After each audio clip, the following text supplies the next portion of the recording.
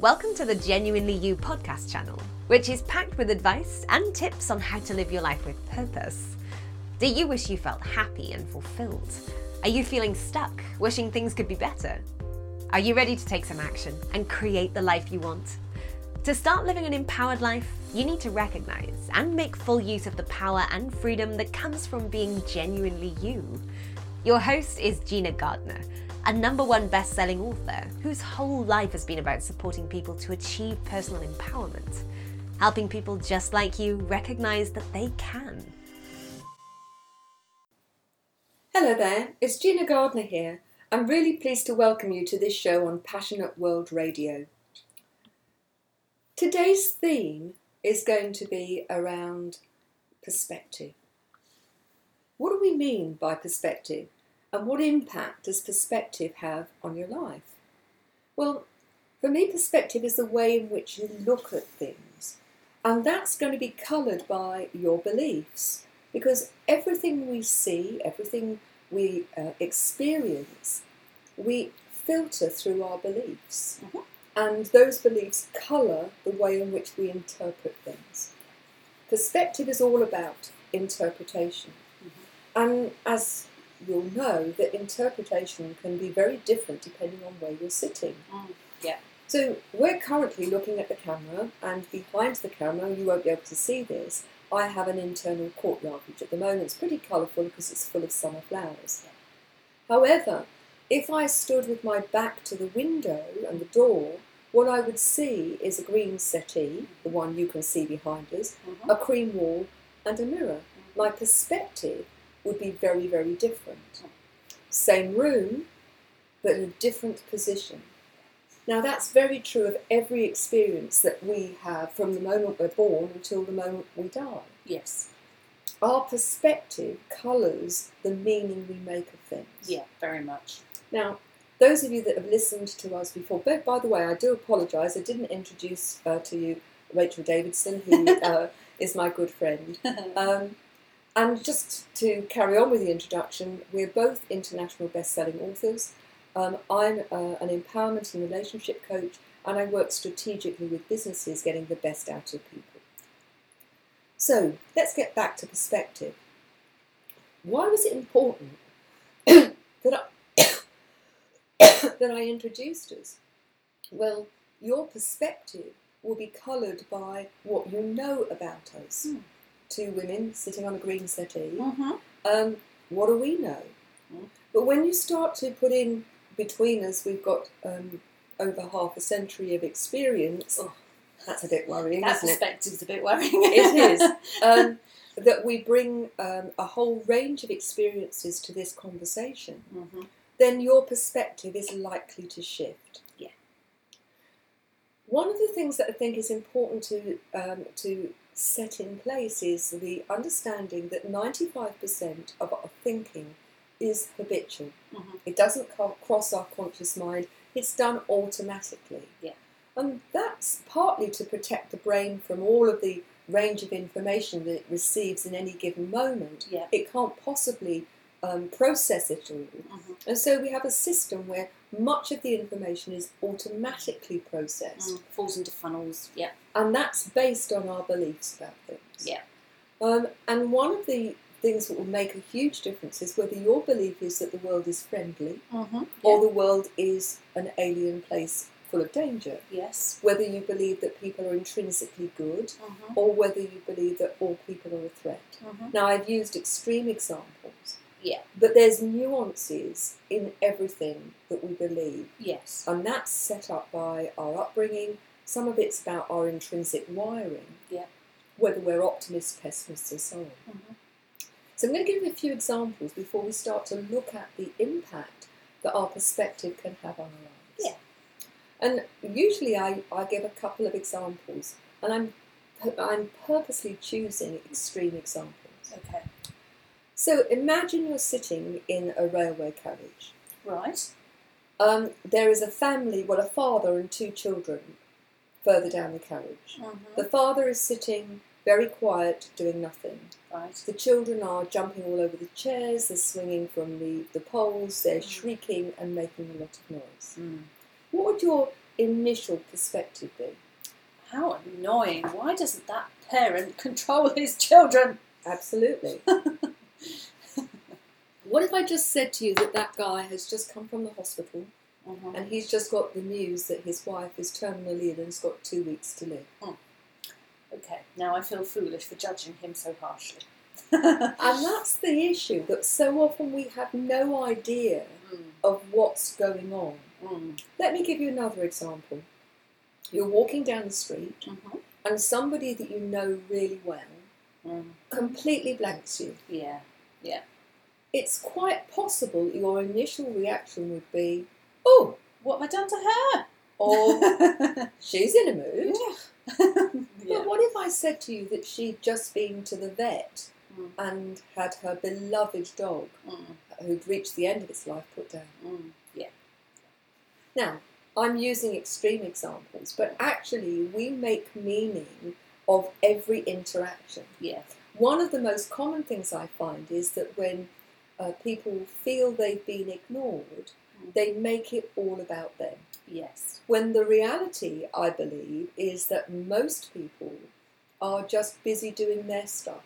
It's so interesting, isn't it? I had an example last night where I got texted by a friend, and so I had a little conversation. And actually, in the week prior, she'd been posting stuff on social media about her fantastic holiday in Cornwall and how she was having a lovely lunch here and there. And I was in the moment thinking, oh, lucky her. She's having such a lovely time, and And then when actually last night she texted me to say how was I, and we had this conversation. It turns out that actually her parent has been in hospital, and she's very worried about that.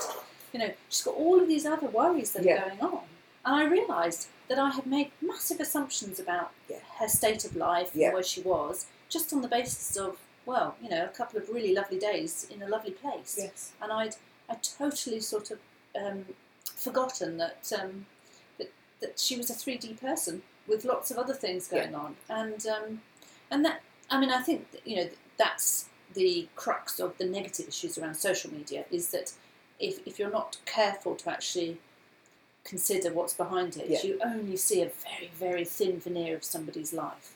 I think social media, emails particularly, are a place where perspective has huge capacity to be skewed. Think of the number of times when I go in and work with businesses where there's been a problem created because somebody sent an email or a text which has been misinterpreted. Yes. And sometimes it's all that's missing is a comma, which has changed the whole meaning of the sentence. Yes.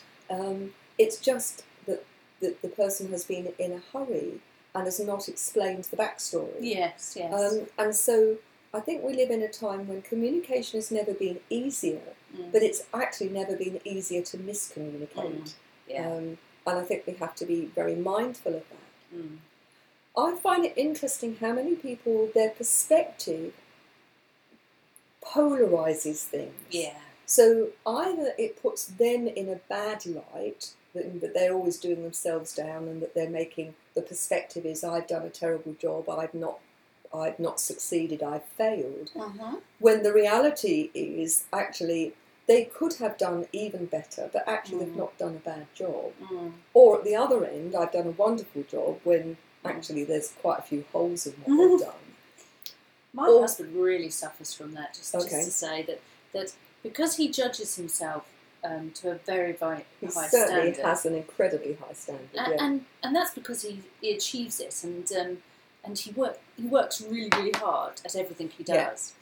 But because he's holding himself to a high standard, he often comes home and will describe a day at work that he feels he's failed at. And in telling me the story, he'll mention a few things about what people have said about his same day. And their perspective is completely different to his. They're describing a gratitude and a thankfulness for his manner of management and leadership.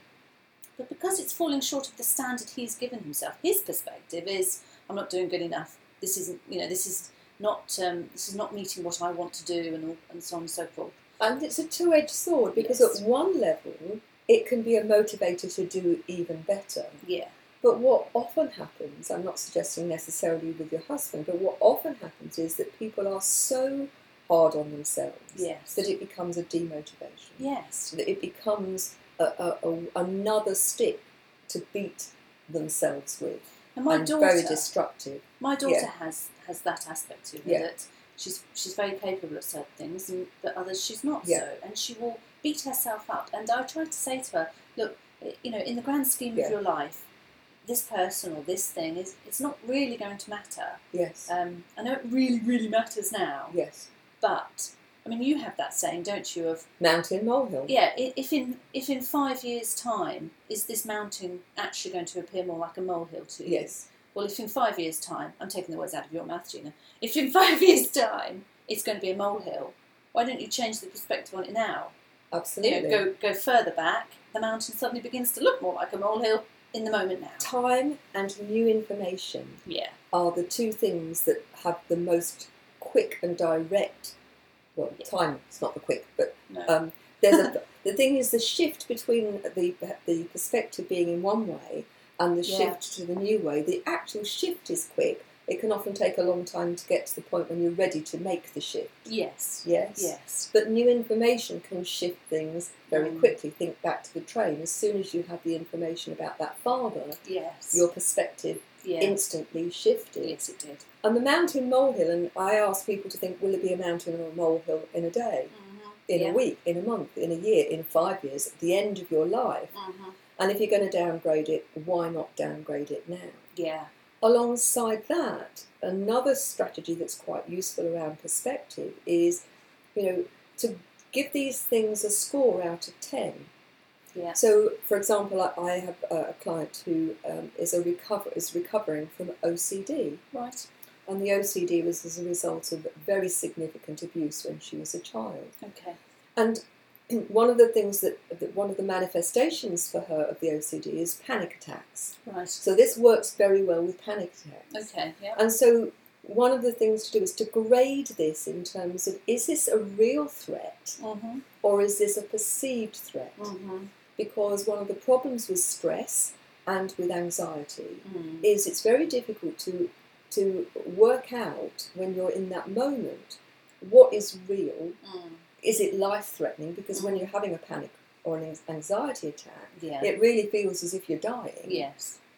Is this a real threat? Am I likely to die because of what's gone on? Yes. So 10 out of 10 is I am very likely to die. Yes. 1 out of 10 is there is absolutely no threat to my physical or mental safety at all. Yeah.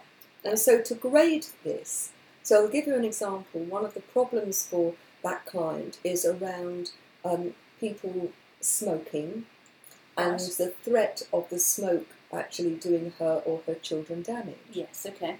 And so we've talked about, in order for it to be a real threat, you've got to be in a smoky atmosphere for some period of time. Yeah. Walking past somebody who's smoking in the street is so unlikely to cause a problem that one could say that that's a naught. And so grading it, having graded the threat, she then looks at the anxiety level. Yes. Do they match? Yes. And if they do match, well, then you've got to take action, and you've got to take action quickly to get out of that situation. Yes. If they don't match, and I have to say 9,000 times out, 8,999 times out of 9,000, it's not going to be a threat, then downgrade the anxiety. Yes. So she uses that alongside the molehill mountain test, Yeah. and that helps her recalibrate the level of threat. Yeah. And in doing so, it doesn't mean that she doesn't stop, the anxiety doesn't start, but it means that she manages it down very much more quickly than she ever managed it before. And another perspective on anxiety Yes. and OCD is that you're being given a message. Yeah. It's a difficult and extreme message to Yes. cope with modern day living in, but nevertheless it is a message. There's some sort of tap on your Yes. conscious or your soul to sort of say something's bothering you and you need to give it attention Yes. because But the right sort of attention. the right sort of attention, exactly. Again, another the perspective on what sort of attention is positive to me and assists me versus an indulgent and negative I think, type of attention. the attention that for people who've got anxiety is they get this circular conversation going round in their head, which says there's a threat, I can't do anything about it. There's a threat, I'm worried. There's a threat, I no longer feel in control, as opposed to there's a threat, is it real or perceived? Yes. How much of a threat is it? If it truly is a threat, what am I going to do about it? Yes. Take action, learn from it, do whatever needs to be done, and move on. Let go of the anxiety. Because that's what self-development is. Sorry, fly. Really is constantly shifting your perspective on yourself, peeling another layer of the onion. That's life, isn't it? That's Yes. the whole message around life. Is that when you look through the eyes of a toddler, they see the world very differently. Not least of which because they're lower to the ground, but to somebody who's fully grown, who has an understanding of the potential danger. So a toddler will put their finger in a plug because they're exploring the world. They don't have any concept that could actually constitute a huge danger, which is why young children effectively hand over their safety and security to grown-ups. Yes, yeah. Then you get to the point when children are reaching the end of their elementary or primary school life, where they're trying to be more grown up. And I think one of the problems of modern living is that they feel they need to grow up much more quickly than actually would be ideal, partly because of peer group, partly because of what they see on the television. But they want to rush to grow up, and they're in this place where they don't have enough experience to actually know what all the potential issues are, but feel that they are much more mature than they really are. And that's one of the challenges for parents, isn't it? Helping those children have a perspective around not making them fearful of the world, but making them aware of the potential difficulties and dangers and how they might actually manage those. Yes, I mean, I know in dealing with my children, trying to give them a perspective on it, which I guess is at some moments could be just described as a different point of view, or have you considered these sort of things? I know that generally speaking, they're quite reluctant to move from their particular perspective, and my perspective on that has to be, in time, they will find the ability just to move away from that particular issue. I think that's an interesting one, because I think our emotional maturity determines how ready we are to shift. Yes. And I don't think that's anything to do with age. Having said that, I think, of course, maturity, generally speaking, makes you more able to do that. Yeah. But I know many adults who still operate from a much younger emotional standpoint, that their emotional development has sort of crystallised at the age of 9 or 10. Yes. And that they still see the world very much in black and white. Yes. I think, young people particularly tend to be quite judgmental. It's either good or it's bad. It's fairy story stuff rather than the tabby cat of grey, which for most of it is real life. It's not as conservative with a small c as children. But that comes down, I think, to the bottom line is keeping ourselves safe. Yes. That's our fundamental need for control and for certainty. That we need to survive. And so, yes, children are conservative, or most children, or they're more likely to be conservative. So we put this into the context, of let's look at it, perspective in terms of personal life and perspective in terms of professional life. Now, it's the same principle, but it throws up different situations. One of the things I think that's really important for us to bring up around the whole issue of perspective is the difference between people seeing themselves as a victim. Poor me, why has it happened to me, it's terrible, it's not fair. And that can be about anything.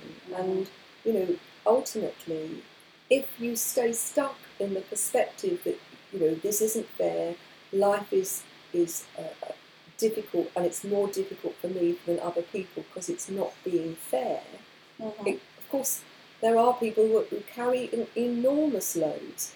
I think of my sister and my brother-in-law who had 2 profoundly disabled boys with life-limiting disorders, who lived, Matt lived 3 times longer than expected, and Jamie's still alive 42 years later. And yet they don't see themselves as victims. No. Life has been incredibly challenging for them, and yet what they've done is to get on, and their perspective is, well, our quality of life is down to us. Yes. If we stay in victim mode, why us, poor us, we're never going to get anything out of life. No, exactly. And, I've learnt to walk twice as an adult. I could have been stuck in the place of poor me. Having said that, I think it's important, that when people are hurting, that, saying to them, well, I don't know what you're moaning about, this other person is worse off than you. I was just going to say that often gets mentioned, that when somebody's suffering something, somebody tries to console them or sympathise with them by saying things like, well, at least you... Or well, you've got one broken leg, the other person's got 2. Yeah, it could be so much worse. Yes. And often I think, although it's coming from a meaningful place, it can often have the result of making that person feel you have no right to suffer. You have no right to be depressed. What have you got to be depressed about? Your life is perfect. Look at other people. They've got really real... And so it's sort of like negates their emotions. So it's getting the fine balance between recognising that, that we are human beings. We talked about human beings living a spiritual existence. No, the other way around. Spiritual beings living a human existence. Yeah. And life can be very challenging. For me, the shift in perspective in terms of telling somebody, you're all right when you compare yourself to somebody else who's in a much worse position, I don't think that's helpful. Both are in their own way developing through their life and managing the challenge that they've been given. I don't think it's the challenge that defines us. No. It's what we do with it. It's the reaction, isn't it? Yeah. Yes. And the challenge, some challenges can feel very small to one person in comparison to their challenges. But of course, they've developed, I do believe we've developed strength to deal with the challenge. If you had no challenge in your life, a bit like steel would not be strong unless it was tempered by fire. So we grow in strength as we deal with life's challenges. It's why little children, the world's come to the end when their toy breaks or they can't find their toy. Yes. But we learn through life to put things into a perspective. And my sister, for example, she will talk about the fact that when you're expecting a baby, it's as if you're going on a holiday to Hawaii. Yeah. And then the baby's born, and you discover that actually you've not ended up in Hawaii, that you've ended up in Holland. So the weather's not as good, and it's not as picturesque, perhaps. But actually, over time, you realise there's lots to recommend Holland. And I think there's a time frame where the perspective shifts. Yes. But at the same time, if you're not open to it shifting, it never will. Yeah, I can remember when I was made redundant in a slightly catastrophic manner, and it was a very worrying point in my life. And I can remember walking the dogs up and down the village high street at that point and thinking, managing my emotions by saying to myself, well, imagine the worst scenario then. Where could this situation eventually take me? How would I feel about that worst scenario happening? What that would... And testing how I felt about each of them. And in that way I managed to change my perspective on it. To it wasn't that I wasn't suffering anymore, because I was still very anxious and desperate to get another job and pay bills. But I just had a sense of balance about it a little bit, and a sense of self-knowledge that, well, if the worst happens, I've already sort of imagined how I might react, so I'm already sort of ahead of the game. So I just managed to calm myself a little bit. And that was all about just trying to get a little bit more of a perspective on it. What I find interesting, particularly around redundancy, is how many people, when they're made redundant, it feels like the end of the world. Ask them 5 years later, and I bet you a large proportion will say best thing that ever happened to me. Because they've then used the opportunity to do things in a different way. Yes. And I think, for me, I look at I was wheelchair bound for many years, but out of that came a number of gifts. Mm. And it takes a bit of time and a shift of perspective to see the gifts, but for me it was around the development of the whole Thriving Not Surviving programme, the development of strategies that I've used myself and with countless others that have helped them shift their perspective, have helped them deal with life in a different way. Yeah. And that I would like to think I'd have done it anyway, but I don't know. Mm. But certainly I believe that was a gift that came out of it. Yes, and of course the reality is that when we think differently, we act differently. Of course we do. And in our actions we create the reality, don't we? So if you focus on lack, you have a sense that there's more lack because you're recognising it. The brain, as we've said, works habitually. Mm. So whatever you focus on, you get more of. Well, and if you believe in the laws of abundance in that aspect of spirituality, then you believe in the fact that if you're focusing on the lack, that's what the universe is interpreting you want more of. Yeah. We want more of lack. Definitely. I should give you more of lack then. I mean, we've got lots of visitors with us today, and welcome. We'd love to know what you think about perspective. Let us know either through the website genuinely-you.com, or you can email us. You can let us know the comments that you make, the contribution you make, which is really important. So thanks very much for being with us. If you think about your perspective and think about the times in your life when your perspective has shifted, then I think one can recognise the potential of being open to shifting your perspective more quickly. Mm. Put it into the work context. We were talking about, how to lead people effectively, and how many people have a problem with their boss, and think that their boss is useless or over-controlling or whatever. And I think one of the things I would say to people is understanding their perspective, that very often they're being put under pressures by their boss or by trying to keep the company going. Doesn't excuse bad behaviour, and I think that's really important. But when you shift your perspective from being a victim to that, and you start saying, right, how can I deal with this person differently that will facilitate a shift in the way in which the relationship is working?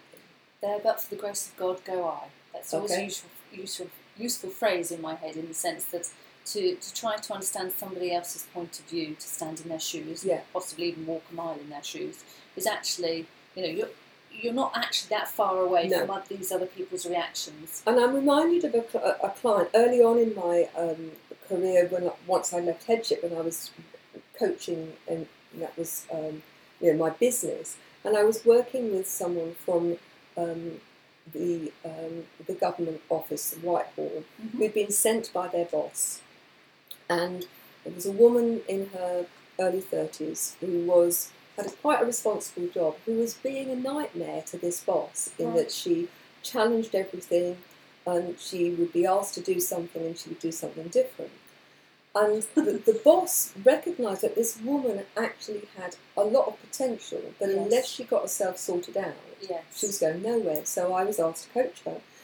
And I did an exercise where I literally did it with two chairs. And I asked her to sit in one chair and be her, and think about what was going on in her boss and what was her perspective. And her perspective of her boss was that he was overbearing, that he micromanaged, that he was overcritical.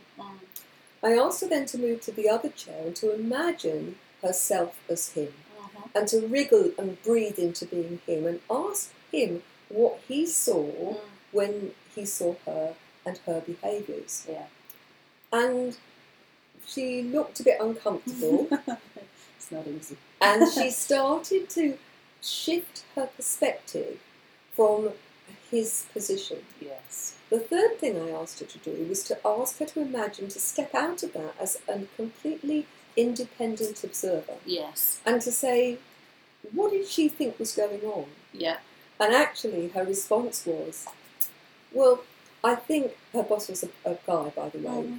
I think she's behaving like a spoiled brat, that she's behaving like a teenager having a tantrum, Ooh, so and she needs to grow up. she was much harsher on herself then when she shifted to what she thought his perspective might be. She went back to work, went to her boss, apologised and said, I realise I have been a pain in what's it, Yes. and I'm really appreciative of the fact that you've stuck with me. Oh, what a transformation. Did it mean that all of the behaviours disappeared immediately? No. But was there the beginnings of a much better relationship? Yeah. And then over a few months, that relationship became much, much more powerful Right. because it was based on a much better relationship. Yes. He trusted her more, so he didn't micromanage, Yeah. and she was much more receptive to the fact that he was under pressures from Whitehall, Yeah. and he had to do certain things that neither of them may have actually wanted or agreed with, but that was part of the job. Yeah. So Fantastic. I'd like to leave you with a challenge, actually, all of those of you that are with us today, is over the next week, be very mindful of your perspective and when that's helpful and when it's not, and when you're able to shift that perspective. And I'd love it if you were able to tell us how that's gone. So thanks very much for joining us, and look forward to speaking to you next week when we'll have another of these genuine chats. Thanks very much. It's Gina Gardner here with Rachel Davidson. You can find our books on Amazon, on the website Genuinely-You too. So thanks a lot for joining us, and it's Gina Gardner here from Passionate World Radio, wishing you all the best, and we'll speak to you soon. You've just been listening to another great Genuinely You podcast. We hope you enjoyed it. Genuinely You is a culmination of Gina's work, spanning over 30 years, of helping people learn what makes them feel happy and truly fulfilled, and how to achieve it. Please visit genuinely-you.com today to find out more.